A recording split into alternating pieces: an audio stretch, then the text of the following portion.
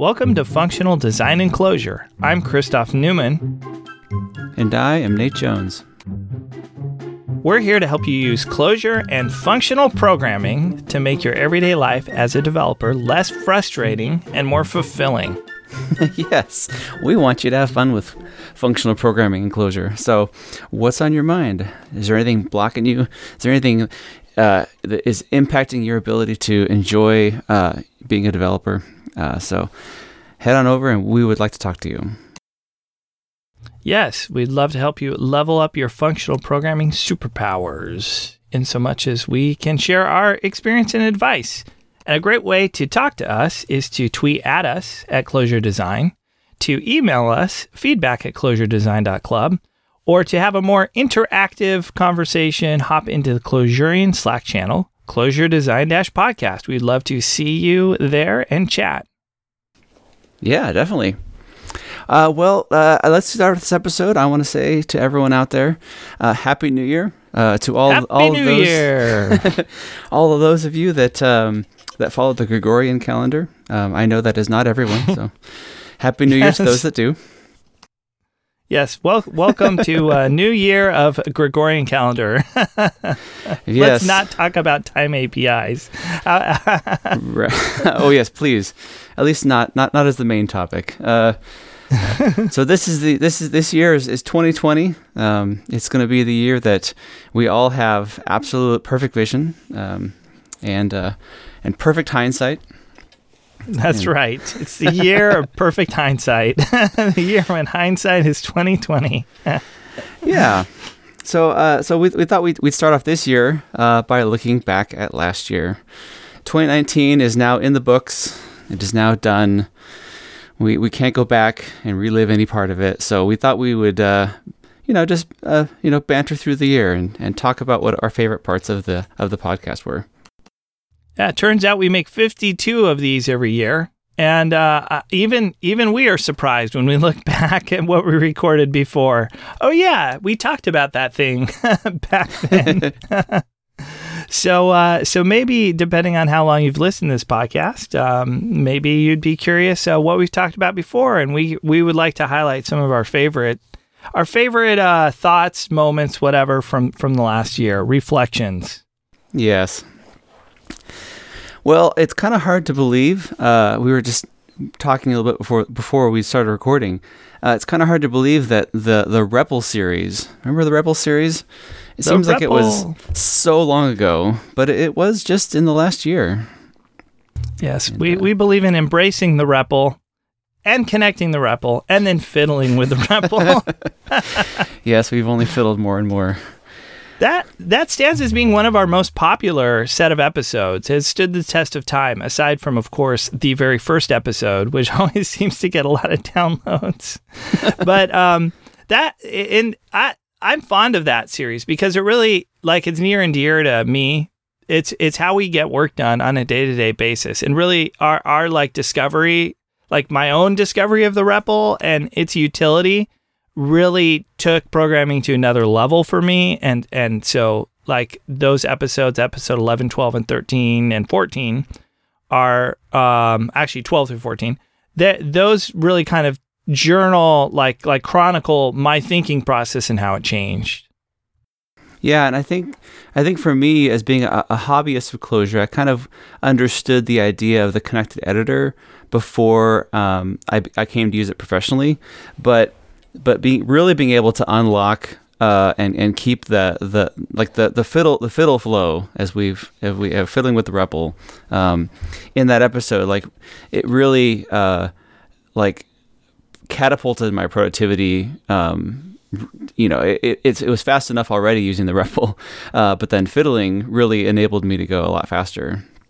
And so I think those are really good episodes to look back on and try and listen to. Yeah, if you haven't already caught the REPL bug and you're wondering what all the buzz is about, yeah, go listen to those episodes. Maybe you'll hear something that gets you intrigued. Yeah. Let's see, after that we did the time tracking series, and that was, speaking of talking about the Gregorian calendar and modifying time and stuff, that was a series where we really dove into the into the how you actually parse apart time and use it in a meaningful way.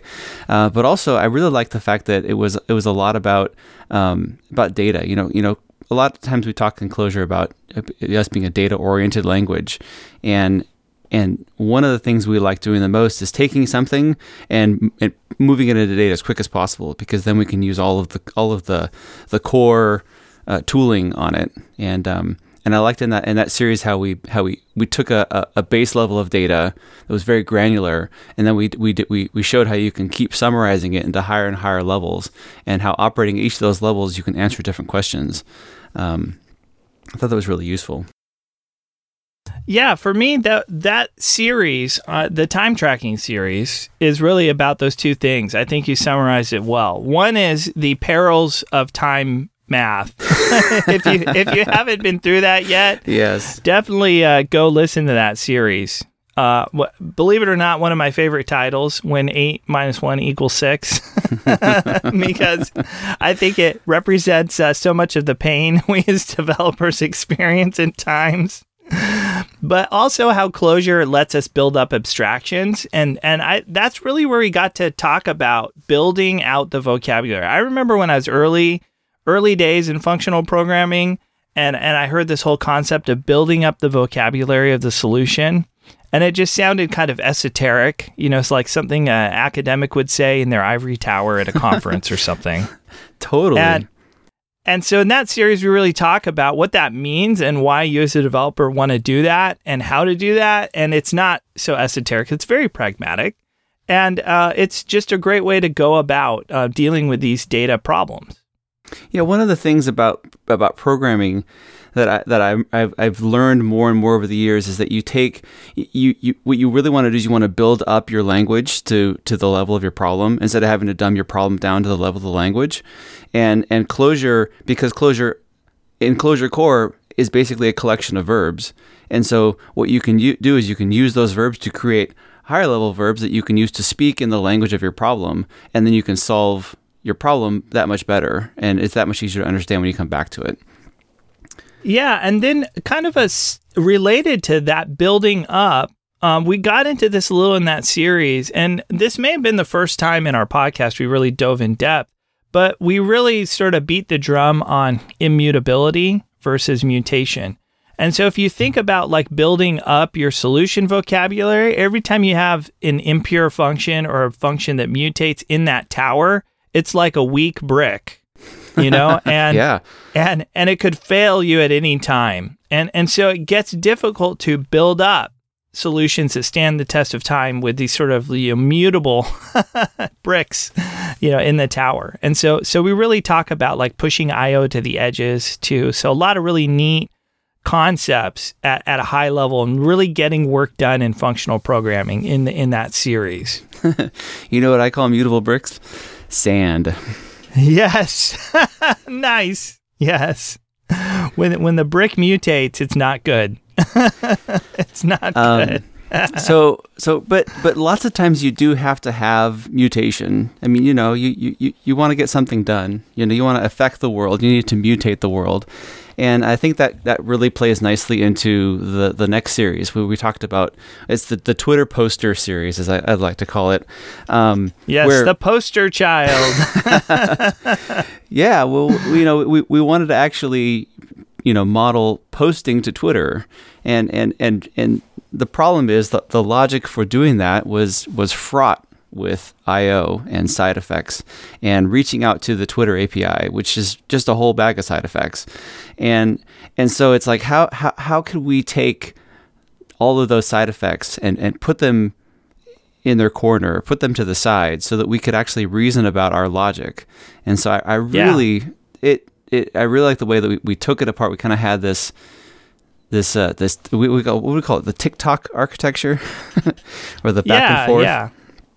Yeah, it's the TikTok was sort of the do pure logic and figure out what your next action is, and then you take that action, which involves some kind of effect on the world, some kind of command or mutation, and then that has some kind of result, and then you look at the outcome of that result, your attempt to manipulate that mutable world around you, and then figure out what the next step should be. And it's just a pattern that evolves. It's like logic IO. Sometimes you'll hear it called that. But we dove into that idea and kind of trying to make it practical, because if you're in your ivory tower and you can't actually affect the world in any way, well, then programs aren't real useful, right? A program with without IO is called, quantum computing. I think it's called warming your room. Yeah. Let's just say if there's no IO, there's not much to see.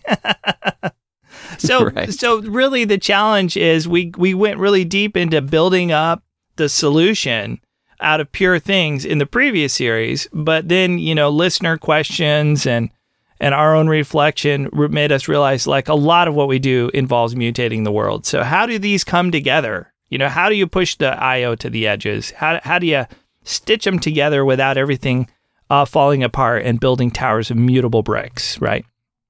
Yeah, and I can actually report a little bit that we've actually used that pattern several times in like our actual day job, so to speak, and I found that it is a pattern that really holds up well. It's not just a good idea or just something that was good for something to talk about on the podcast.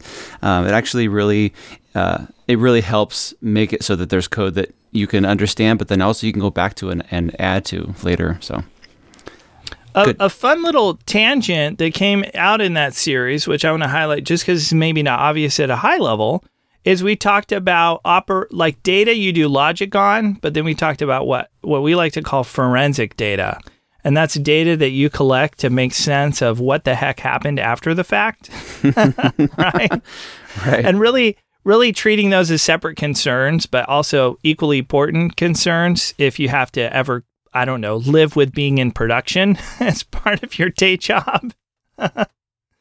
and just how to go about that. Like you shouldn't try to use the forensic data for logic. You shouldn't try to use the logic stuff for forensics per se. So if you're curious about that whole line of thinking, go back and listen to that episode. Yeah, that was a really good part. Yeah, it starts at episode 21 and runs through episode 27. Yeah, so then speaking of forensic data, which often ends up in log files. Yes, right.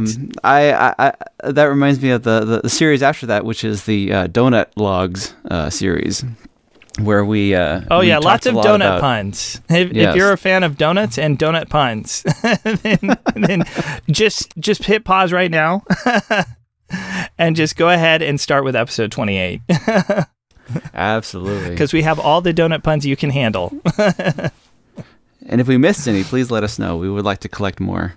But yes. Let's see. What did we talk about? Oh, it's what we talked about, having lots of data and lots of data, and how we might possibly handle that in a lazy way. Well, I mean, that's kind of how we ended up toward the end of it. But it's really like, how do you parse data and build it up again? Like we kind of echoed back to the time tracking series where you're processing a file line by line and you're trying to build up data and trying to understand that.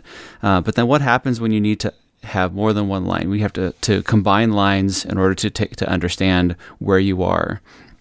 And I really liked how we got to a part where we could like reach ahead in the sequence of lines as far as we needed to go, and then we could rewind and produce some bit of information from that. Right. So that series definitely was where we tried to touch on laziness and why you need to be lazy when dealing with big data sets. And get into that. So if you haven't had an opportunity to dive into that, you can go back to that series and listen to it.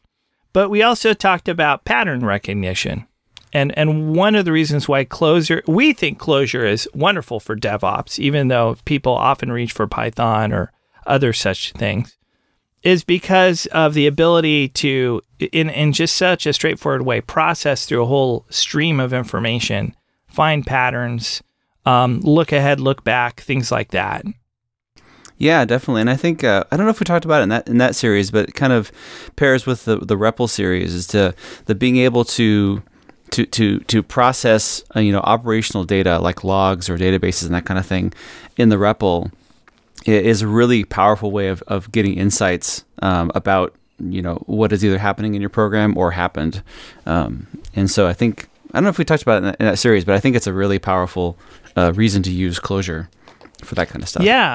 Yeah, like processing those forensic artifacts. So since we brought up that whole like forensic data stream in the previous series, we riffed on that. And so if you take your Fiddle workflow that we talked about way back in the REPL episode and combined it with this, you can sift through vast amounts of information and find things worth knowing, like why did it crash, or what does the data look like, or what were the things that I forgot about. The other thing that we raised in this series that had come up a number of times before, but I think we really riffed on it in this series, is thinking about maps as bags of dimensions as opposed to records, right? So if you think of maps as being like an open set of key value pairs as opposed to maps being like another name for records that, or classes or something like that, objects. Right. And the idea of having really descriptive key names that have namespaces in them and values, and really it kind of gives you the entity attribute value kind of paradigm. So we really kind of dove into that in that series too. Yeah. Yeah, just to tag on that a little bit, when you add more data to a map, you can use a different namespace, and you can talk more about what that entity is, what that and more dimensions about that without having to impact the existing data. It's a wonderful, like it's extensibility without harming the base object, so to speak. Yeah, and so we avoid nesting in our maps generally because we do that, and then we have these lazy sequences. So we have these rich maps that we can move through data in a lazy way and build up even richer maps. And so I felt like there was a lot of conceptual connectedness between this series and the time tracking series. They had a lot in common, I think. One was logs of time, one is logs of, applications. Yeah. Yes, definitely. Well, then after that, we went into the summer and we decided, let's it's summer. Yes, let's change it up. And so we really started off the summer with some advocacy. I would call them like advocacy episodes. These are questions that we just hear over and over and over, and we had never just addressed them on the nose in the podcast. So why do you recommend Clojure? What advice would you give to someone getting started with Clojure? How do I convince my coworkers to use Clojure? Why use Clojure over another functional language, right? It's all about like why Clojure is awesome. And so maybe you could listen to that and resonate with those answers. Maybe you're curious about Clojure and you want to know, those episodes are for you. Yeah, definitely. It was really fun to be able to take them, just take it from, so to speak, a different angle, a different, cut across and really talk about why we like Clojure and what our experience is and what we would recommend to people when they are advocating Clojure, because obviously we love advocating Clojure. We enjoy it all the time, and so we want more people to experience it. If you're not going to stick around, that's fine, but it's worth trying it out. And then after that, we got kind of more into like more topical, like what are techniques that we like to use? What are some of the big questions around getting started with things? And so, like the episodes were, was it using line? What was it? I forget. Oh yeah, should I use line, boot, or tools.deps? So aside, like if you're convinced to use Clojure already in the first place, one of the big questions that comes up really early on is just how am I supposed to run this stuff, build this stuff, And so obviously LineAgain has its seat on the throne because it came around very early But then Boot came out with its own take, and then Tools Depths came out with its own take. So we just heard a lot of that, so we decided to do an episode just on that, and it turned out to be a very, very popular episode. Yeah, definitely. It was actually one of our top our top downloaded episode for the year. It's a very resonant that that people want to know how they can actually get started into Clojure. Yeah. Yeah, it's worth listening to if you haven't already. And then we start talking about data. So the next couple episodes focus on like immutability and being data oriented. That really, I think, go hand in hand. And immutability is one of those things that I remember prior to really getting into functional programming sounded very esoteric. Well, and then I started thinking about how it actually get anything done, and then it sounded like difficult. And it was kind of nice to have an episode where we could just go through the reasons why immutability is a big deal, and then how that changes the orientation of your program to be more focused on data and less on, the behavior of these like OO type protocols. Yeah, definitely. Why? Yeah, well, you focus more on transformations than on behavior. Yeah. It's quite it's a fundamental change, but once you change, then it's like everything becomes it's the grass really is greener on the other side. Yeah, and so it really goes back to its core. So one of the points that we've raised a couple of times is immutability really demands functional programming, because if you can't change any data in place, then your only choice is to transform it into new data. Right. And so now if you need to visit every element in the list and produce a new, you can't visit every element in the list and change it in place. You have to visit every element in the list and produce a new list. Right. So now you have to have an encapsulated piece of behavior that you can take to every element in the list. So technically you could do this with a function object in OO, right? But boy, a function object just sounds like a fancy name for a function, which it is. So being able to take a function and apply it to every element in the list or produce a new list, right? So immutability really does push you in that direction of functional programming also. So understanding why it's useful is a great way to start, and then understanding how it gets done is also worth listening to. Yeah. So I was those questions were questions that we had heard or we'd struggled with ourselves. But then the more we had these question episodes, the more the community, the people that have the listeners, thank you to our listeners. The first time I'm thanking you with this episode, it won't be the last. But we really had a lot of people pop into our Clojurian Slack channel and ask us specific questions or talk about problems that they had. And so we would extract questions out of that. So the next several episodes were really, they kind of jump around a little bit, but they're really driven by our listeners. And we really enjoyed talking about those. So that's like, what is faking a resource? What's different about the Clojure's REPL? Why have derived fields in data when I can just calculate them? So one we had a lot of fun with the when is Clojure not the right tool for the job. That was a really fun episode trying to talk about all.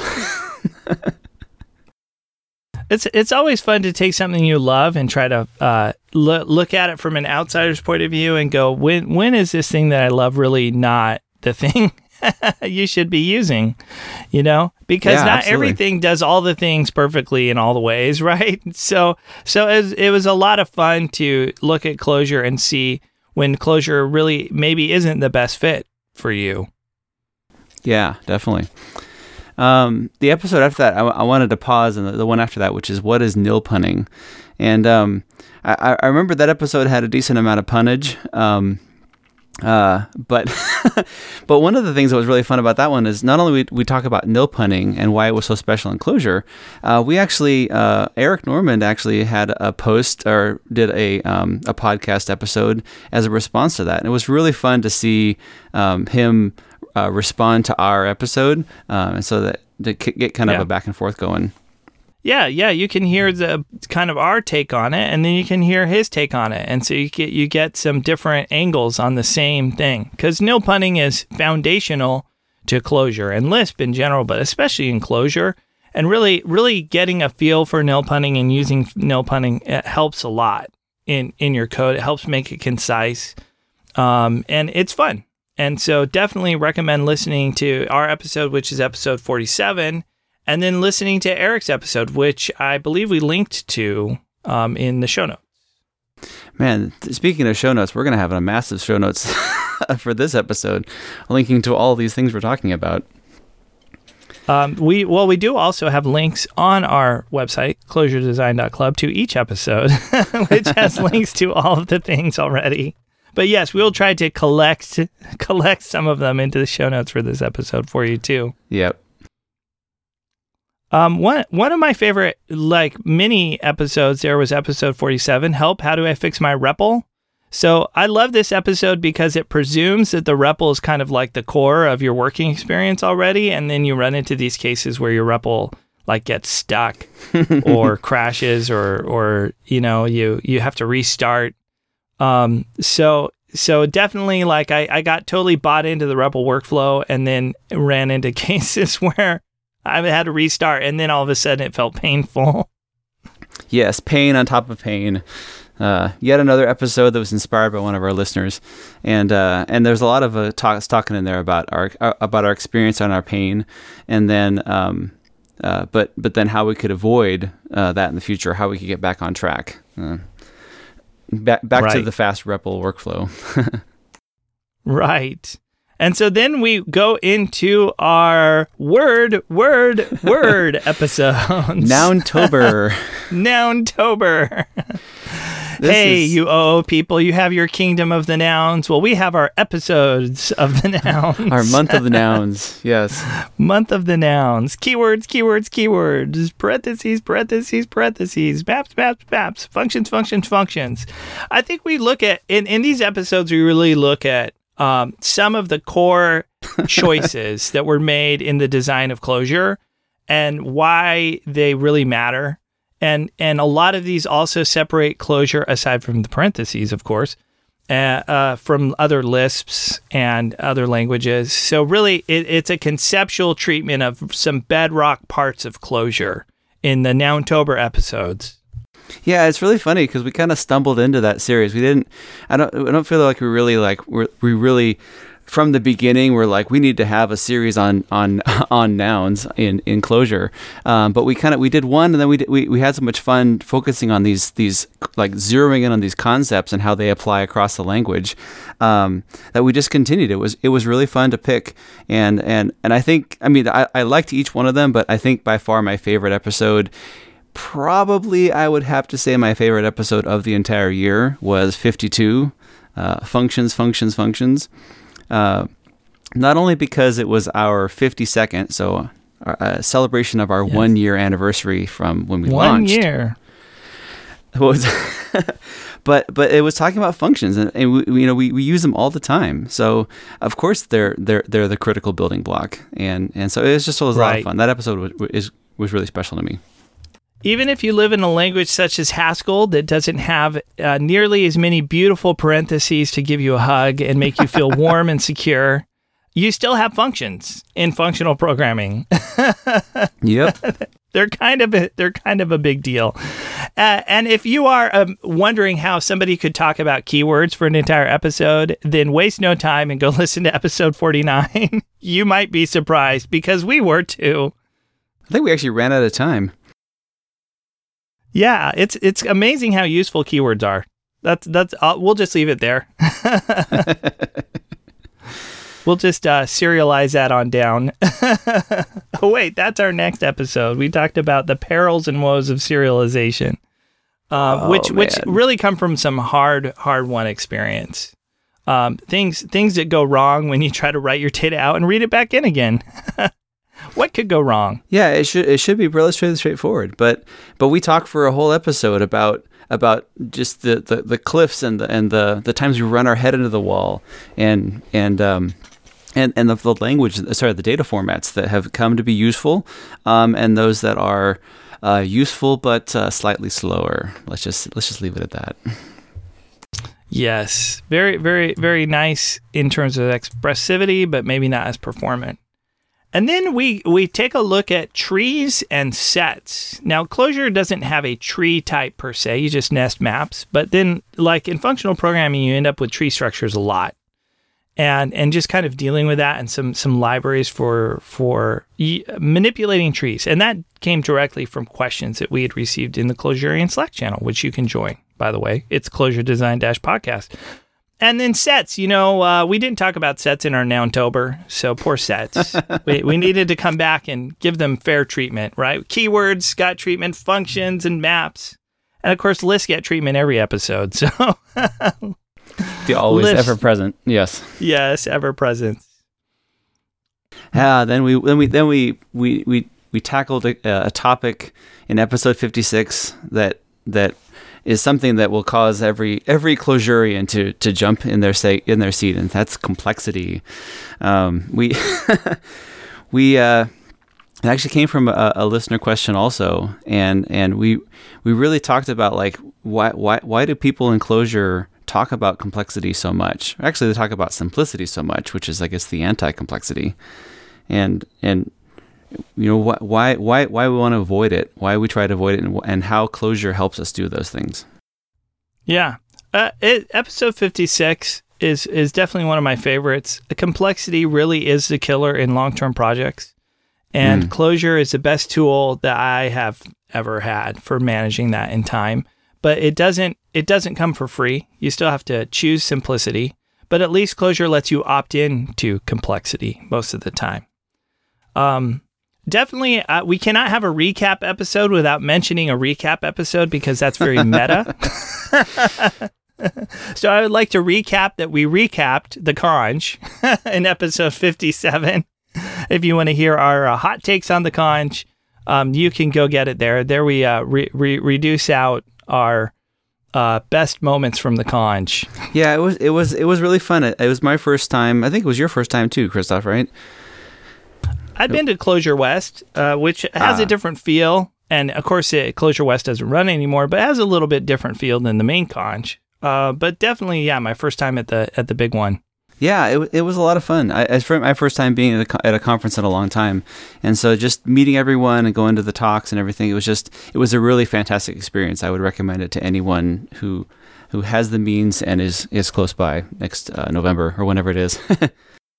Yes, and as a very appropriate ending to the year, we focused on reducing, right? Distilling out data, reducers, transducers. Our series on transducers. We've gotten a number of questions, basically almost as long as we've been doing this podcast. People have been asking about transducers. Oh yeah, totally. And we just kept putting it off. We figured there's more low-hanging fruit to focus on. Transducers are hard to talk about too, and so we had a lot of fun with our December series on transducers, reducers, and all that. We hope you have heard that already. If not, you can go check it out and enjoyed that. Yeah, I think it was one of our meatiest series. The ones we had in the past were very practical, and this one we kind of got into more of the theory and the nuts and bolts of this. And so it was really fun to really expand into what transducers are and what they were built on, and how we might use them. Yeah. Yeah, and so it's fun to take a look at a really interesting part of Clojure. It feels new, even though it's a number of years old now, but I just don't see them in the wild as much. So it's fun to focus on that. And we're looking forward to a new year of podcasts too. Yes, enough of the past. We're looking forward to speaking at you on a weekly basis.